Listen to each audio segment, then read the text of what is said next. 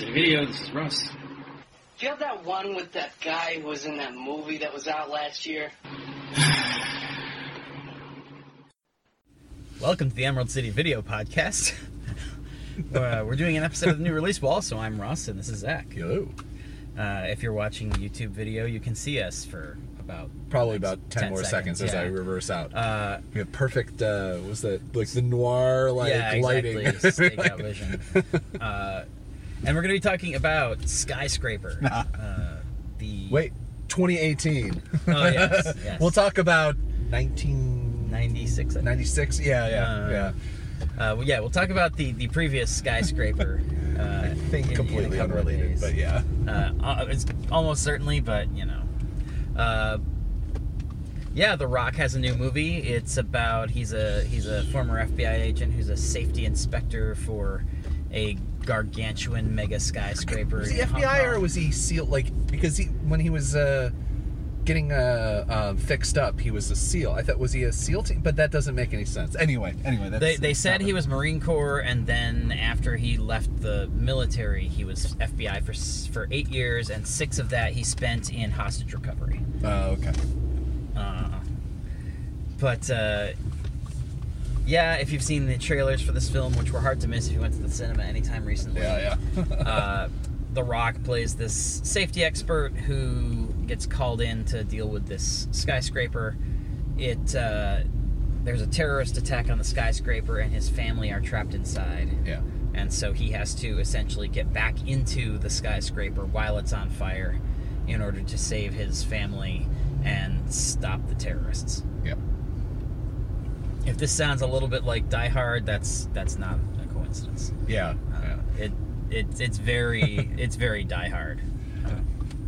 And weirdly not. I was digging for references. Oh, and I was hard to find. I mean, there's a couple scenes that are reminiscent. Yeah. But they could literally just be because he's jumping, Yeah, exactly. He falls out of a window. That's where it's like, well, that happened in Die Hard. But that happened in any film that's around a large tower building. Exactly. So.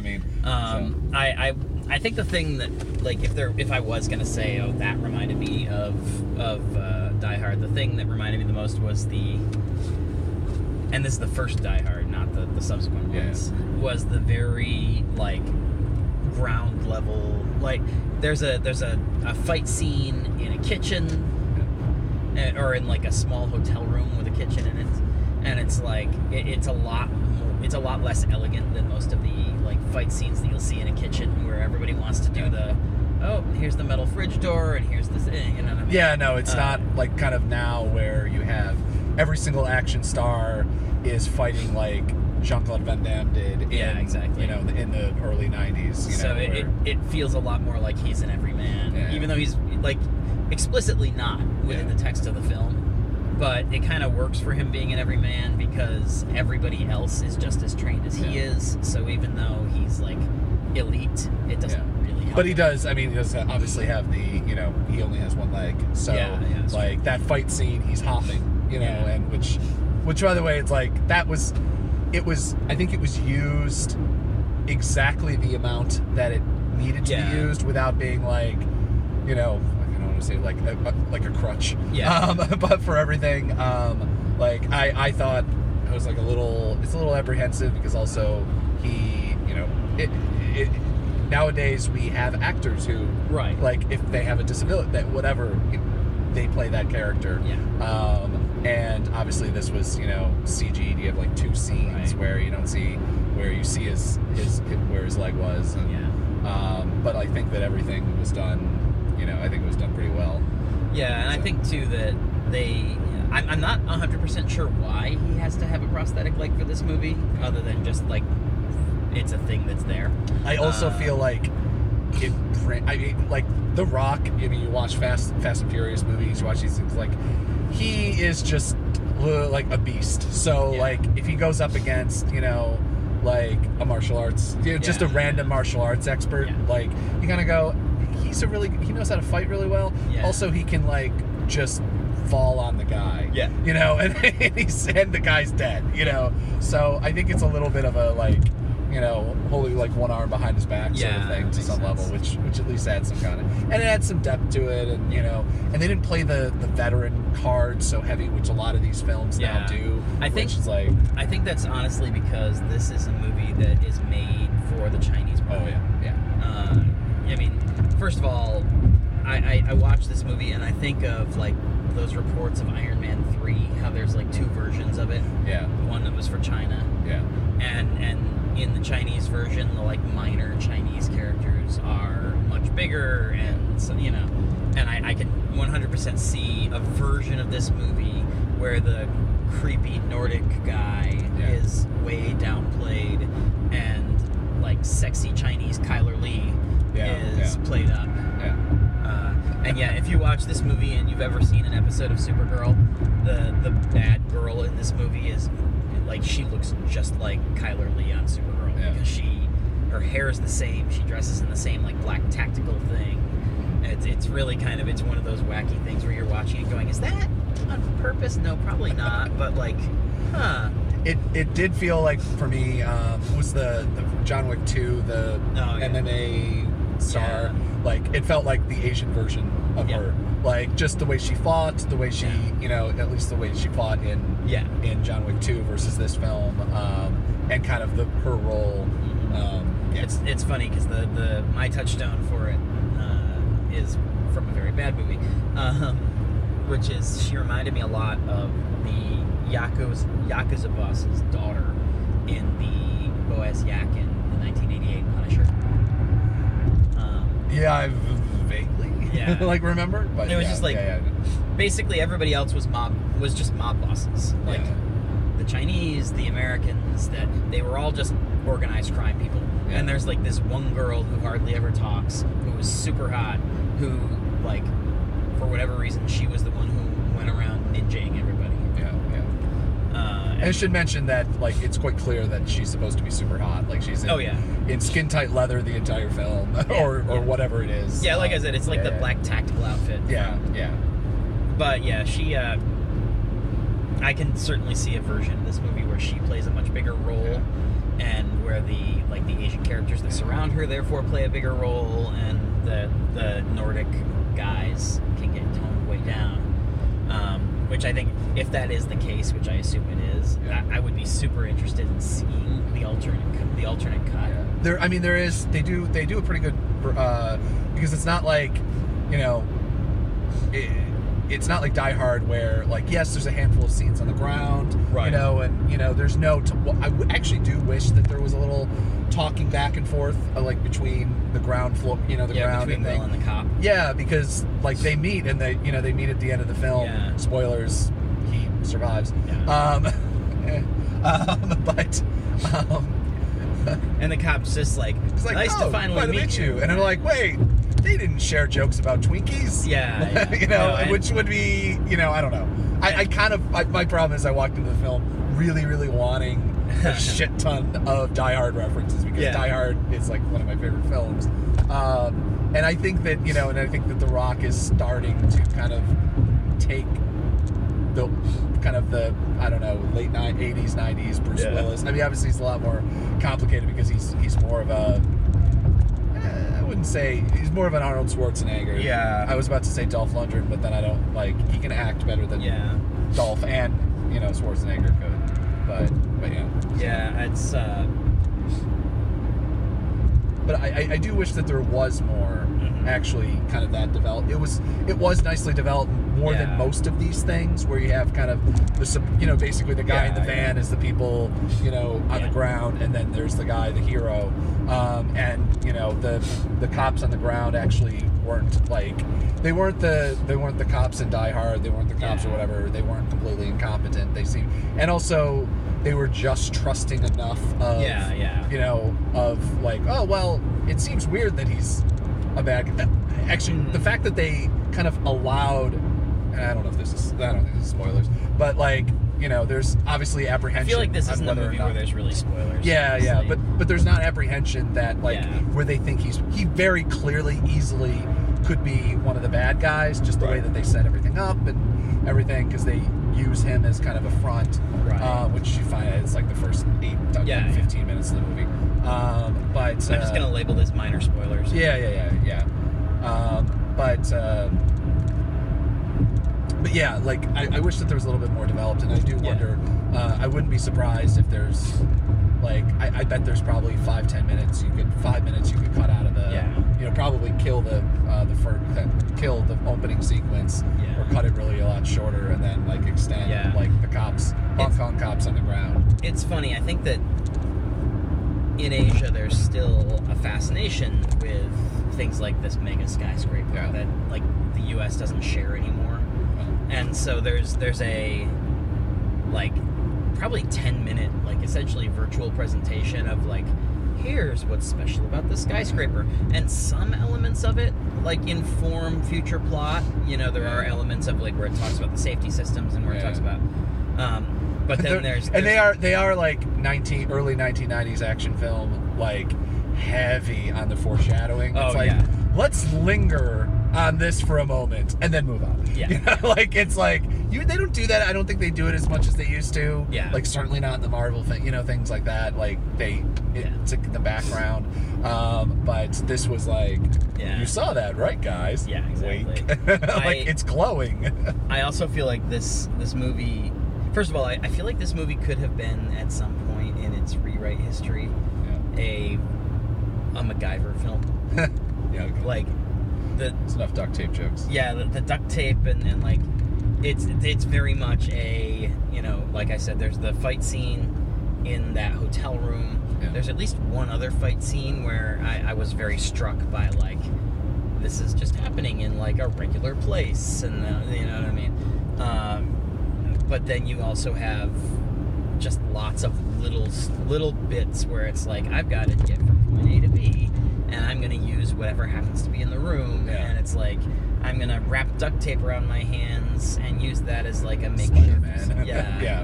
And so I was struck at some point. I'm just like, wow, this really, like, it's got that vibe to it, like the very do-it-yourself superhero kind of thing. Well, this is kind of, I'm trying to remember what other, like, there's a handful of like genre films where just the star doesn't use guns. Like, and again, MacGyver's is kind of the preeminent one where it's like, I literally have a gun with bullets. What I'm going to do though is I'm going to dismantle the gun and make a slingshot that's only going to make the guy, take the trigger and like, there's about a dozen times where, I mean, there is at least one moment where he goes, and it's like, oh, I haven't touched a gun in 6 years or whatever. Which I wish that they, obviously that's the kind of anti-gun person in me, where I'm just like, I kind of wish they like played that out a little bit, like at least another scene. But they, like, he has about a dozen opportunities to pick up a gun and do it, and like, but again, it's like, that would finish it. Like, if he had a gun, he's probably still a marksman and probably still knows what he's doing, so it would just be, boom, boom, boom, boom. But he figures out fun ways of doing other things.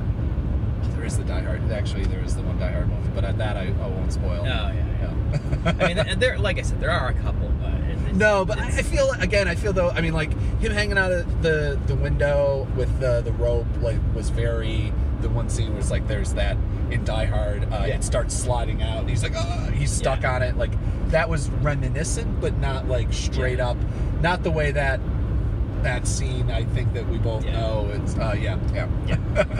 it's interesting. There's a lot of like there's a lot of opportunities in here where if it were a little bit more pop culture savvy director, I feel like they would have just been like, well, we have to make a Die Hard joke.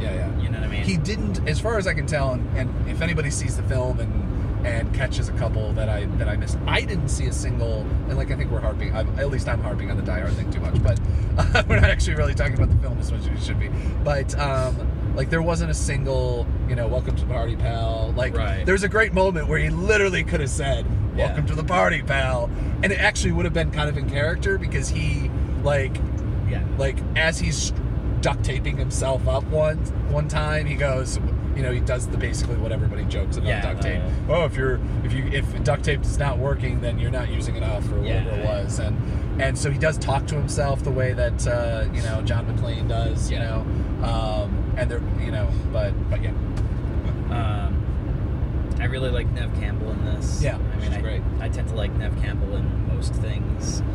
She's a great example of somebody who I remember when she was young and she was doing Scream. Yeah. I was just like, she's super hot, and that's what I have to say about Neve Campbell. Yeah. But she's definitely like, since coming out of her like starlet phase and becoming an actor, she's so much better. Yeah. I mean, she was always good. Yeah. Like, she wasn't like the bad one where you're like, oh my god, Neve Campbell's in this, I don't want to see this. Like, you're like, oh, she's very attractive, and she wasn't Jennifer Love Hewitt. Yeah. But yeah, no, she does it really well. She's kind of like the brains in this, because she's a Navy doctor or surgeon, I think, which is how they meet. Yeah. Which, by the way, like the scene when she looks when he has gets into the scenario where he loses the leg, and she is the doctor that is helping him, and there's a scene where he looks up at her and says it'll be okay.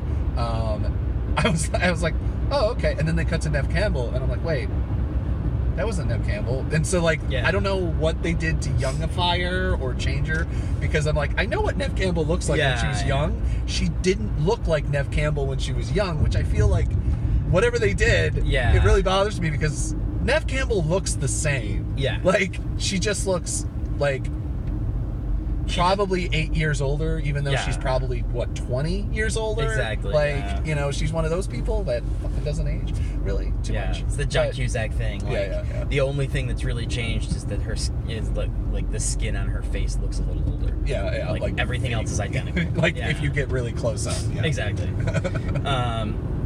But yeah, no, that's the one area, the weird, like, uncanny valley thing you had when it was trying to approximate young Neve Campbell and not doing it well. Like, there's got to be a shot of her, like, looking down at somebody in all of her films that could have been, like, yoink, pop, but... the one thing in this movie that they didn't do as well as Ant-Man and the Wasp. Yeah. This, on that subject, though, I mean, the CG is pretty fucking incredible. The fire, which is always kind of problematic with CG, and like, holy shit, like, it was really, really good. There's not a scene, I don't think there's a scene, and also the wide shot of the building, which for some reason always, especially with fire and everything like that. I mean, Die Hard, I think, got, I can't cover everything, but Die Hard did it well, because they actually basically blew up the floor of a building. So, like, but kind of every other film that's had that sort of thing, like, either they try to do some weird matte painting thing, but like, this was really fucking fantastic, considering the building is fake. There were only like 2 or 3 shots in the movie that were distractingly like CG, and they were all, it's the same one that you've seen be distractingly CG and everything. Like, the things that were unique to this movie were great. The things, like, the ones that bothered me tended to be like when he's like climbing up, and we have the point of view shot of like the bottom of a window frame, and he's like climbing up into the window, and the city behind him is so obviously like green screen, and you're just like, that's a green screen, I get it. And like, but again, I think that's just a limitation of the tech, because I feel like we've seen that exact same shot with that exact same complaint in every movie ever made. I think part of that is there's just certain things where you're like, I know for a fact he's not hanging outside of the building. Yeah, exactly. And even if, it'd be interesting, because actually, it'd be interesting to look back on that Mission Impossible film, the one where Tom Cruise basically does almost the same exact thing here, except he swings back between two things, where Cruise actually was that high up and hanging out of the building. Like, they made a really big thing of making sure everyone knew that. And I don't know if I remember that being like that. To me, it could just be one of those things where no matter what, your brain just goes, oh, that looks stupid. Yeah. Because also, who the fuck knows what... It's one of those things where it's like, who the fuck knows what that looks like? But yeah, in general, I thought it was really... And this is not a groundbreaking film. Yeah. This is pretty much... And again, like, it's in the vein of like Rampage and Ant-Man and the Wasp, where it's like, this would have been a really good film in the 90s. I do think that because of the scope of kind of big budget action films in general having gone up so much, that this movie is both more modern and more exciting and a little bit more anxiety inducing than those sorts of movies were in the 90s, but also at the same time, like, the believability just fades into non-existence from time to time. And it's like, I generally don't have any problem with a suspension of disbelief, but every now and again it's just like, this isn't even remotely real. Like, no, this is not, like...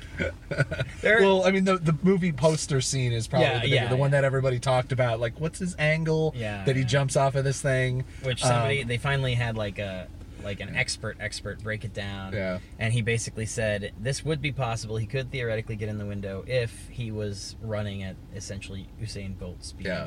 So it's like, theoretically it's humanly possible, but not really, especially when you're built like a linebacker and running on a... And also have one leg. Yeah, exactly. I was trying to he has 2 legs, but he has a prosthetic leg. Yeah.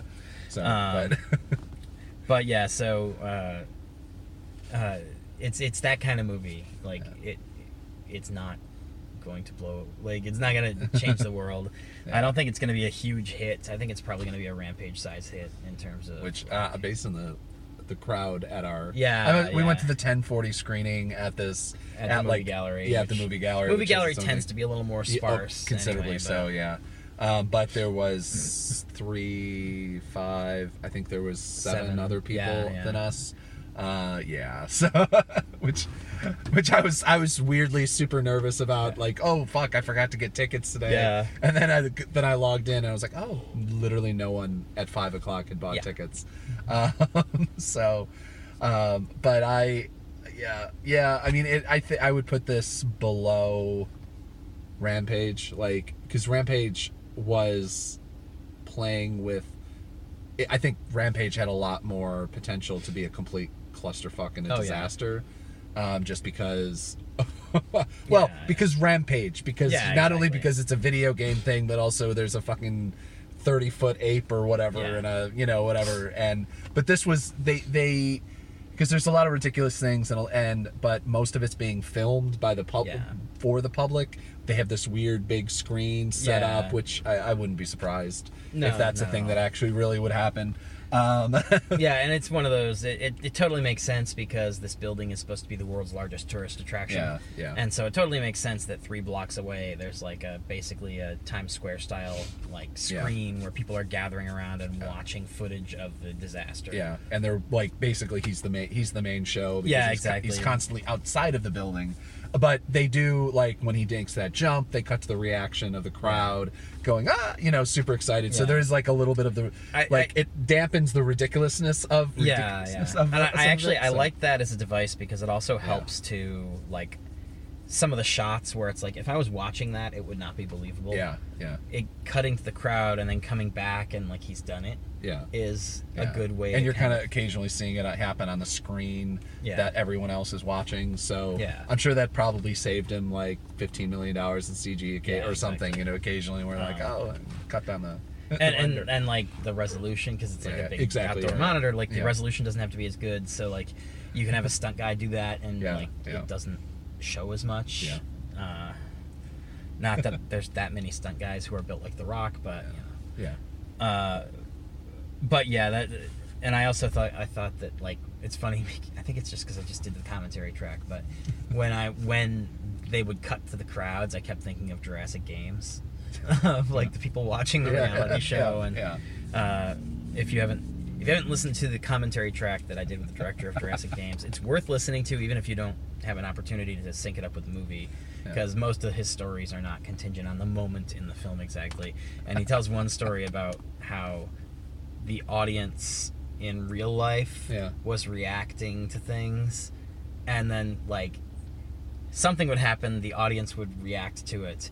So, like, the audience would laugh or the audience would gasp or whatever, and then it cuts to the audience in the movie, and the audience in the movie did the same thing that the real audience had done, and that gave them, like, it was like if it was a laugh, it's like you laugh, and then it cuts to the audience laughing, and then the audience in real life was like laughing at the fact that the movie predicted the. So, and that's what I was thinking of whenever they cut back to the people watching. I was like, oh, Jurassic Games. But yeah, I would. I mean, if it's me and I, had an afternoon to kill, wanted to go see a movie this weekend, this is a good movie to see. Yeah. I think it's the most enjoyable movie I've seen in theaters the last couple of weeks. I'm trying to think of like what else besides Ant-Man has happened in the last few weeks. Yeah. But this was a lot more fun than Ant-Man. Like, Ant-Man's not a bad movie by any stretch, but it was just like, nah, it was there. Yeah. This one, like, it's dumb in a lot of ways, but it's a very fun kind of dumb. Yeah. And it's a different kind of dumb than what we've gotten from a lot of our recent movies. Yeah, I mean, it's the 90s, like, which again, as we keep saying every time one of these things happen, I'm super happy that they're bringing this kind of world back. I keep hoping that Bruce Willis is gonna like become the 90s star again. I think he's like fucking gone though. I don't know, like gone off into pasture or whatever, into conservative old man actor pasture along with James Woods, and maybe not that bad. I'm sorry, Bruce, but not that bad. But what we really need is some ambitious director to come up with a Bruno project for him. God. But yeah, no, I mean, definitely see it. Sorry to Bother You is also opening up. Yeah, we're gonna try to see try this weekend. It just opened up. It was open in select cities on the 5th, but we live in a 17th tier city, which we're lucky that we even got Skyscraper, I think, honestly. But that we're gonna also try to see. But if you have a choice, and if you're like if you're on the edge of which one, go see Sorry to Bother You. Everything I've heard from it is fucking amazing, and also Boots Riley is awesome, so you should support it. But if you're not in the mood for something like that, go see Skyscraper, because it's just I don't think that there's anything else up at the theaters that I know of. And this is like around. I mean, I would say, just because of how much I enjoyed watching it, I would put this at like a 4 out of 5. Which isn't like the highest praise in the world, but also like I feel like the last few things I've seen, it's been like 3 or 3.5, and it's like there's really like we're in kind of a golden age of blockbusters. It's very rare that we get a genuinely bad like big tentpole movie right now. But it's been a summer of a lot of like Yeah, and even we didn't end up seeing it together. I ended up seeing Sicario 2, Electric Boogaloo. Because you should find out how to say Electric Boogaloo in Spanish. But that was actually kind of super disappointing. Like we haven't talked about it, but you haven't seen it yet. And, we'll talk about it when it comes out on DVD, because it honestly was sadly not really worth seeing in the theaters. I mean, again, it's Movie Pass. Like I don't feel bad about like sitting 2 hours in the movie theater, but like that lost all of the kind of arty edge of the other one. But also, which is kind of what we were worried about when we that was certainly true, and also just the slight change. Luckily, the trailer is relatively misleading. Where I thought they were going to go with it, that was just a big kind of distraction. And honestly, the big problem is it lost a lot of its like art feeling to it, and also I don't think that, for me at least, I don't think that covering the border crisis literally a week and a half before, like I think that film probably is really, the distributors of that film are probably like, are you fucking kidding me, Donald Trump? Are you fucking kidding me? Yeah, exactly. But because no one wants to like see basically an action film about like the potential terror anyway. But we'll talk about it once it comes out. But I would probably actually, weirdly, because I was super pushing for this, I would weirdly say 3.5 out of 5. But that's kind of exact. I had probably a little bit higher expectations of what I wanted. I had like zero expectations. And so. Yeah, but I mean, it was like but I would put Rampage at like 4 out of 5 in that world, like so. for just pure enjoyment, you know, not actually going into like writing and shit like that. But, you know, I mean, the writing in this one wasn't terrible. Like, there's just not a lot of dialogue, so it worked. But yeah. All right. Thank you, guys. You can follow the show at ECV_podcast on Twitter. You can find us on Instagram and Facebook at Emerald City Video Podcast. You know how to find me and Zach if you're listening to this. We're going to go get some groceries, and when we come back, we're going to talk about the other skyscraper, and probably a little bit more about Rampage, because it just came out on home video platforms. I gotta buy so remember, be kind and rewind.